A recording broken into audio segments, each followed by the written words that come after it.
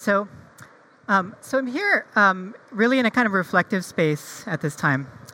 I was initially supposed to come here in 2019. I was going to talk about my book. I was in conversation with the Republica team, and I'm so grateful to be here. But because of scheduling conflicts, because of changes, I wasn't able to come.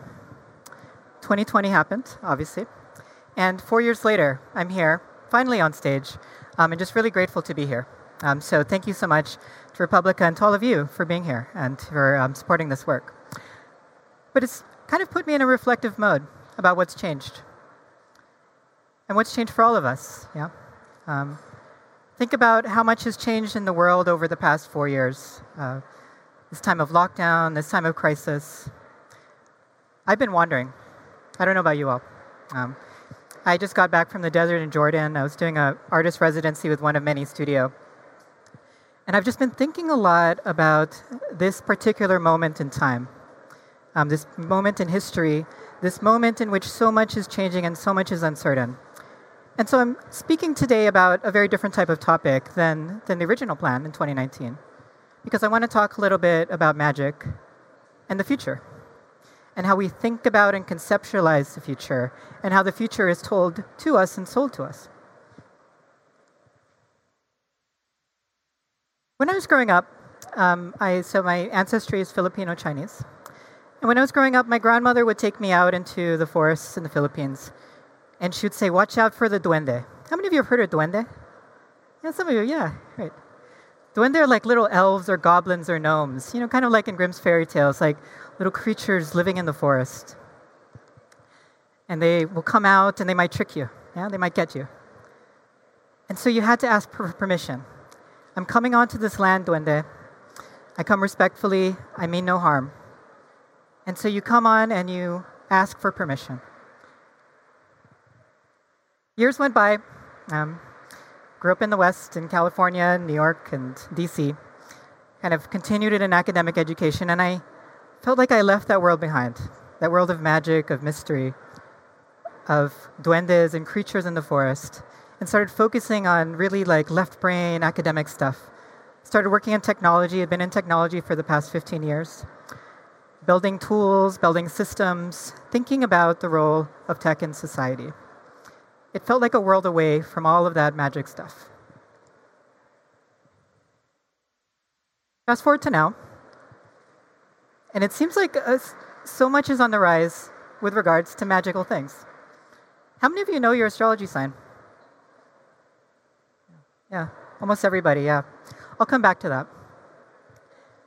To this theme of cash, astrology is a $2.2 billion industry. Tarot cards, chakras, crystals, sound bowls, all these things that we think of as magical are on the rise, they're ascendant. They've been ascendant before the pandemic, but since the pandemic, they've really been on the up and up. And I think for obvious reasons, they help us navigate uncertainty. But there's another form of magic that's also rising. Artificial intelligence, another big theme in this conference. The way we talk about AI is often through the lens of magic. Sometimes the products are literally called magic, right? Like Google's Magic Editor. And so we talk about tech through the lens of magic, and we talk about magic through the lens of magic, but also as tech. So there's this interesting intersection in these two narratives around magic that's happening right now in this time of just a lot of change. For many of you are familiar with this quote, yeah? The idea that advanced technology is almost synonymous with magic is a fairly recent idea in the history of human history, but in terms of recent technology, it dates back. It goes back. And so it begs the question, what is magic? What do we mean when we talk about magic? I've been on a magical journey. I started a podcast with two technologists, Dorothy Santos, who's the executive director of the Processing Foundation, a technology and arts institution, and Xiaowei Wang, who has written a book that I highly recommend called Blockchain Chicken Farm. It's about Chinese tech and society in rural China. Award-winning book, beautiful book. And we're all people who are also into magic, into tech, into magic, and so we started a podcast, 5 and 9. Been through 3 seasons talking about intersections of magic, work, economic justice. I've been spending time with the Golden Dome School in the United States. It's a school that is looking at the role of arts and magic in society. And specifically how animism, the belief that the world is alive, that nature is alive, can be an antidote to capitalism, to capitalist thinking, that extractive notion of our relationship to nature. Chris Gosden, an Oxford professor, has written a book called The History of Magic. And he defines magic through the lens of participation. It's this idea that human beings participate in the universe and the universe influences and shapes us. And so if you believe that you're a Capricorn and you work hard, you believe that the planets are somehow shaping you, that the universe is shaping your reality, right? If you follow the moon, you believe that you're participating in the way the universe works. That's one type of magic. Matteo Benussi, with the Cambridge Encyclopedia of Anthropology, has defined magic as a set of activities and technologies intended to manipulate invisible or immaterial agencies and energies to an advantageous end. And so these types of magic, I'm curious if these are familiar to you, these ideas of astrology, divination, earth magic, alchemy, energy work. These are different forms of what we might traditionally think of as magic, magical practices, magical thinking. I'll come back to this, but these ideas, these notions have always felt like they should be far away from technology. And I want to talk today about how they're actually closer than we think. Before I do that, I want to talk about how I think about magic. I think there's a lens here. There's a kind of a spectrum of magic. This conference, I think for a lot of people, is magical. Yeah? Or you might watch a film that's magical. Magic can sometimes just be something that's inspiring. Or it could be like the tarot cards from the Rider-Waite-Smith deck as spirituality. This particular image of the magician. How many of you have seen this card, actually? Yeah, some of you, yeah, from tarot. This particular image of the magician is someone who's looking up and looking down, looking at the heavens, looking at earth, and seeing things as interconnected. And then there's magic as performance from this Hieronymus Bosch painting. So you can see the performer kind of doing magic, but look carefully at the little boy over there. He's quickly stealing from everybody, taking their money. So it's magic as performance, it's distraction. So this is all these lenses of magic, right? It's a spectrum. It's hard to actually define. It's a very slippery word. But I think of one of the unifying factors of magic is this idea that there's more than our sensory experience that shapes how we live and think. Whether that's a point of inspiration, whether it's you believe that the planets are affecting your personality, or whether that there's like a great show going on and someone's being sawed in half.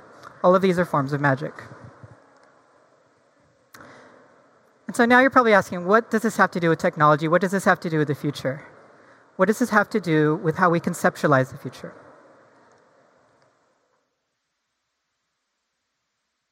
Narratives about cyberspace, about technology, have a history of being seen through the lens of the sublime. Vincent Mosco has talked about this, the digital sublime. I'm sure you're all familiar with this idea that technology is going to save us. It's this wonderful, beautiful thing. And Mosco has written that we need to challenge these narratives. Yeah? There are myths about cyberspace that are myths. They're mythos.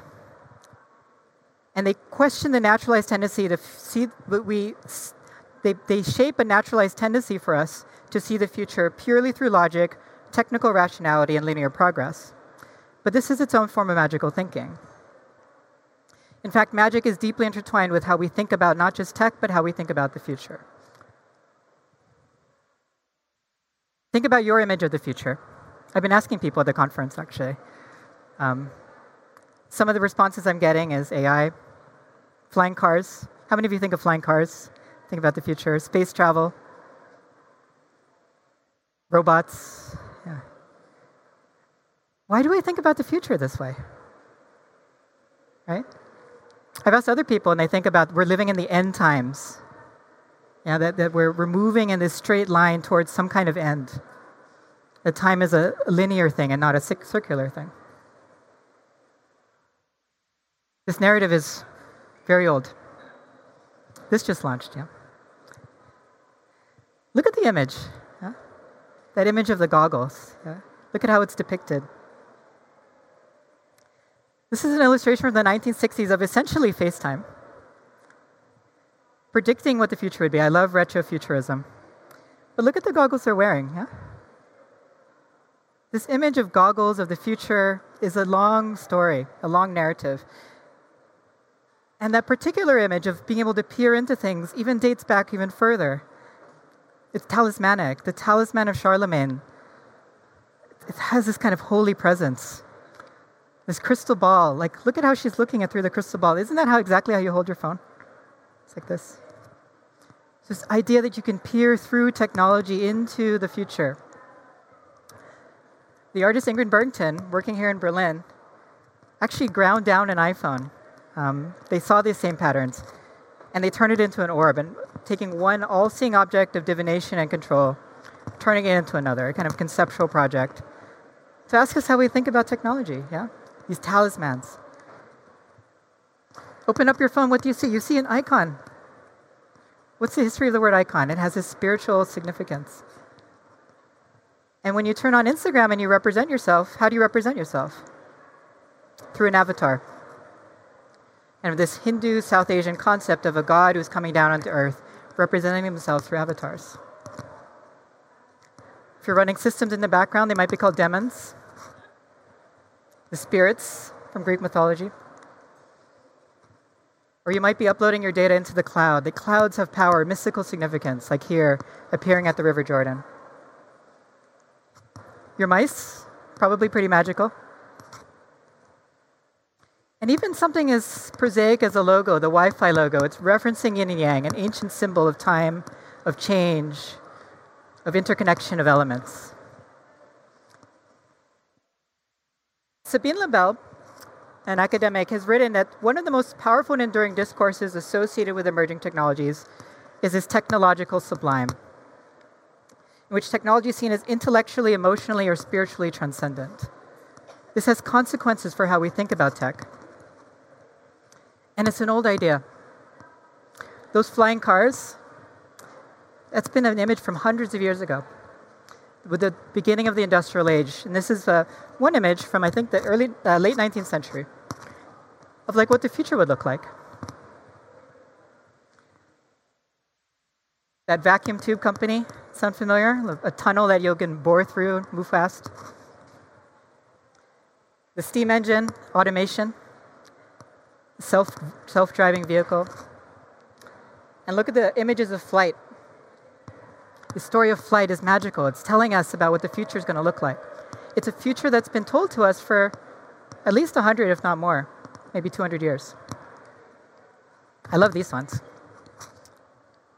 I mean, that's us right now, yeah? When you go home. I mean, literally, it's all of us wearing the headphones. Kind of getting information through, watching the opera at home. And this one here, this is a depiction of what the year 2000 might look like, of a teacher feeding books and information to be processed, digested, and then fed through the ears. What is that if not an LLM? These images of the future, again, have been told to us in so many ways. David Nye has tied it to this idea of the American kind of technological narrative. I think it's global now, by the way. But the sublime returned with the introduction of industrial age technologies. It rose in tandem with the apotheosis of reason, the rise of reason, and the advent of industrialization. Magical thinking and technology have been growing hand in hand for years. And so if you're thinking about the future as flying cars, if it's space travel, if it's robots, that story of the future has a very, very long history that's tied with industrialization, tied with capital, tied with cash, and tied with colonialism. And so this is consequential for a few reasons, but one of them, as Lebel points out, is that when we have this magical fervor about new technologies, we sometimes overlook then the consequences of industrialism. we stop thinking about the infrastructures, the social infrastructures, the political infrastructures, the other things that might be needed to support technology. Yeah? And so when I think about this image and I think about this moment we are in history,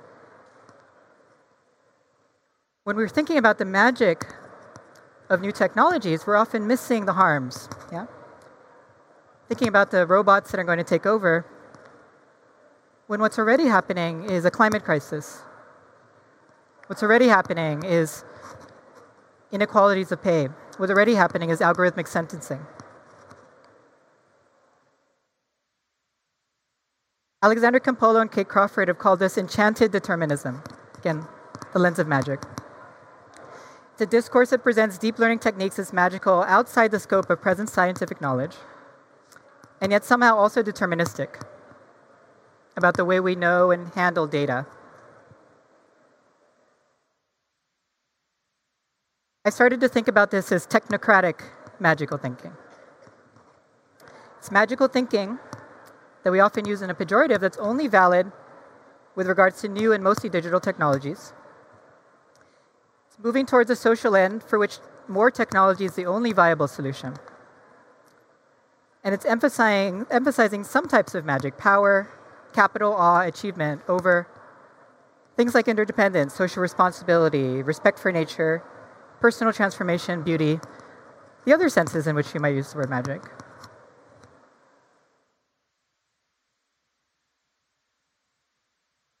So I want to talk a little bit about that. Again, how many of you know your rising sign in astrology? Yeah. Some of you, yeah? Your moons? How many of you know people who are really into astrology? Yeah. I'm sure some of you think it's total BS, and that's okay too. But what I find interesting about astrology is this idea that we're all shaped by larger things, by larger forces. No matter how seriously we take it, we just pay attention sometimes. And that's how I've been thinking a little bit about some of these ancient, older magical traditions. Divination is opening us up to thinking about nonlinear time, about synchronicity, rather than causation. Astrology is this idea of awe, of wonder, with the stars, connecting us back to the stars. Alchemy, transformation. Energy work, if you do energy work, it's interdependence with unseen forces. And earth magic, respect for nature, thinking about nature not in an extractive way, but a relational way. And so it's through this lens that we can start thinking about maybe there's a way to think about this moment of magical rise, to think about the future differently. What if the way we thought about the future was not technocratic, through technocratic magic, but through this idea of other magic? These other ancient wisdom traditions that have encouraged a different way of thinking.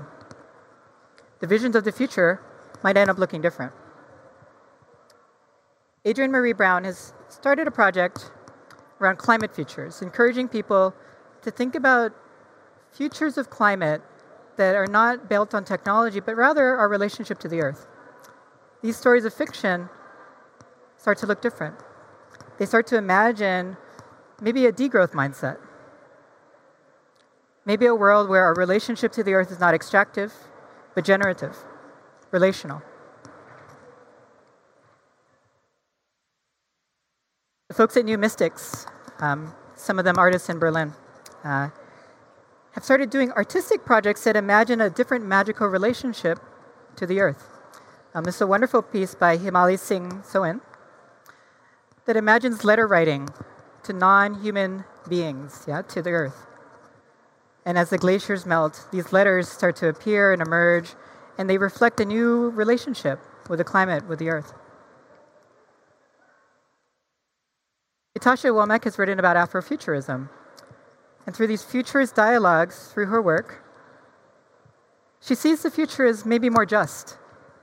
That sci-fi can be a way to talk about not a dystopic future, not even a utopic future, but something that's just a little bit more just, a little bit more equitable. It doesn't require new technologies, it requires new infrastructures, new ways of relating to each other in society.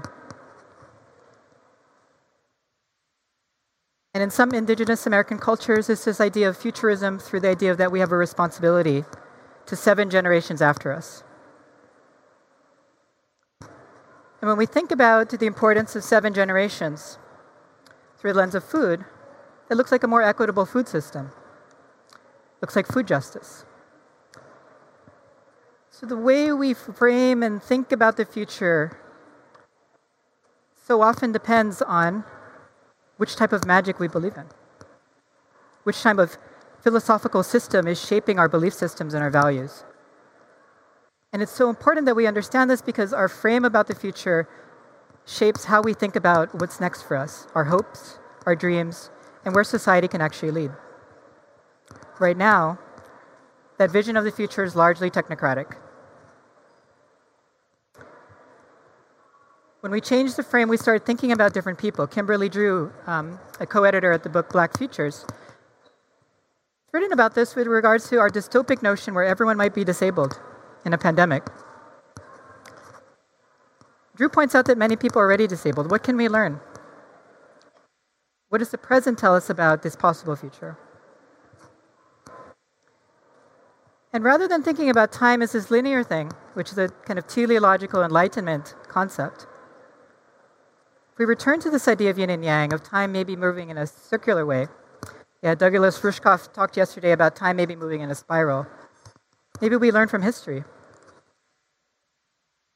Maybe the thing that we think is an end, like blighted cities like Detroit, Adrienne Maree Brown has written about this, are actually beginnings. In a place like Detroit, there's a beginning of something else. Capitalism looks different. It's actually about relationships and not the monetary value you can place on someone else. The pandemic may have felt like the end of so many things, but it was also the beginning of kind of a mass adoption of mutual aid, collective thinking, yeah? These ideas continue to percolate throughout society because we've embodied them, we've lived them. Those two are magical, I would argue. Futurist Nurba Taina and Dr. Nandini Pandey have talked about learning from history. The idea of teleological time is a recent concept, but when we think about history, we can start to think that maybe what seems like end times is just the beginning of something new. Tyson Newcomb-Porta, an indigenous scholar, said that we can start thinking about self-organizing, self-renewing systems. It's for custodians of reality, or custodians of time. That maybe this idea that we're coming to an end is not the appropriate way to think about things. And maybe as indigenous artist Kanupa Hanska Luger has done, maybe we survive this. And society starts to look different. Maybe that's a vision of the future that's a lot more optimistic, a lot more hopeful, a lot more compelling to work towards. It's just as magical, but it's a different set of values around what magic is and means. So what are the stakes here? Like, why does this matter? Again, our visions of the future, they shape everything about how we think about what is possible. If your vision of the future is flying cars, space travel, robots, that's what we're hurtling towards. If your magical vision of the future includes interdependence, includes sustainability, includes community care, that vision starts to look different. The values start to operate differently. The challenge now is, what does a 21st century magic look like? Now, I want to be clear, I'm not advocating for a return to these ancient systems per se, because those too can be harmful. But we need new tools. We need new ways of understanding. There's a reason I think that astrology, tarot, chakra bowls, these things, right? Singing bowls, are on the rise, is because we're living in a confusing, changing time of ever-changing crisis. Catherine May has written about this, and I want to read through the whole quote because I think it's important.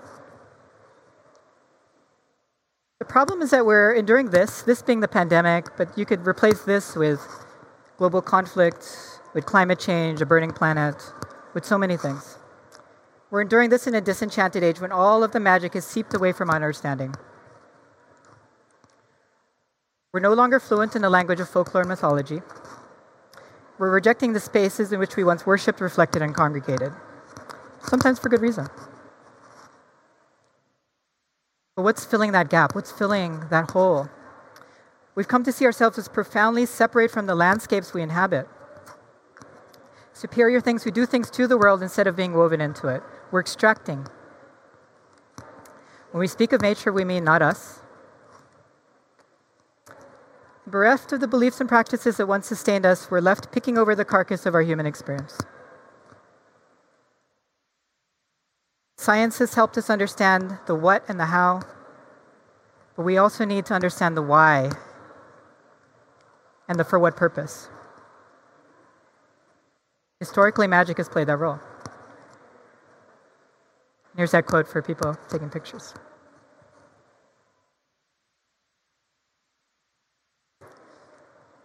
So coming back to magic, to summarize where I think there's potential to disrupt technocratic magic narratives and to introduce other types of magic. Magic has a long history. It is an essential part of human life and flourishing. It's how we see our place in the world in the future. That's why technocratic magic works, because it speaks to deep human needs. To understand our role in society, to understand how we influence and shape the universe and how the universe shapes us. And to be really clear, magic, like tech, can help or harm. The most important part is working intentionally with clear values, being intentional with the way we can think about magic, tech, society. But to not devalue magic, but to recognize it has a really important place in human society. There's a reason we turn to these things. And the question for you is, how do we reimagine this future? How do we reimagine futures beyond technocratic magical thinking and to include other types of magical thinking: care, compassion, sustainability, interdependence. So when I think about this story of the duende, I start to wonder, what is the more absurd magical thinking? The idea that there are little goblins and beasts living in the forest, or the idea that we can extract from the forest without any consequence? Which belief system do we want to carry forward into the world? This idea that we might want to ask permission, that we might want to ask for care as we enter the land, the earth, or the idea that this is all going towards some just end that's going to give us flying cars. The lens, again, through which we think about the world shapes how we think about the future. And so to close, I want to close on purpose, on nature and interconnectedness. How many of you have spent a lot of time in nature? Yeah, out in the mountains, the woods, the deserts. How many of you felt wonder and awe? Yeah, like sublime. What's that about? Why does that emotion exist? These emotions of awe have an evolutionary purpose. They make us feel both small, right? You feel small in the face of maybe the stars, the mountains, but they also make you feel like you're part of something larger, part of a larger system. That sense of awe is magical. But that sense of awe reminds us of our social purpose. It takes us away from that extractive view and helps us respect and think about the world around us and the universe around us as shaping us and shaping our futures. So, if this vision of magic is compelling, if this vision of magic is at all interesting, what I encourage everyone here to think about, all of us are working in technology in different ways, is to think about the values that you care about. Think about the systems that you care about. And to think about the futures and build towards futures that are compelling, that are interesting, and that are magical, that help us understand our place in a planet that's burning, in a planet of deep injustice, in a planet that is changing significantly. Because as we do that, as we tell the stories of the future differently, we help people see that this world is both much larger than we think and also much smaller because we're all a part of it. And that world, too, is magical. So thank you so much for being here. Thank you so much for Republica. And thank you for being magical.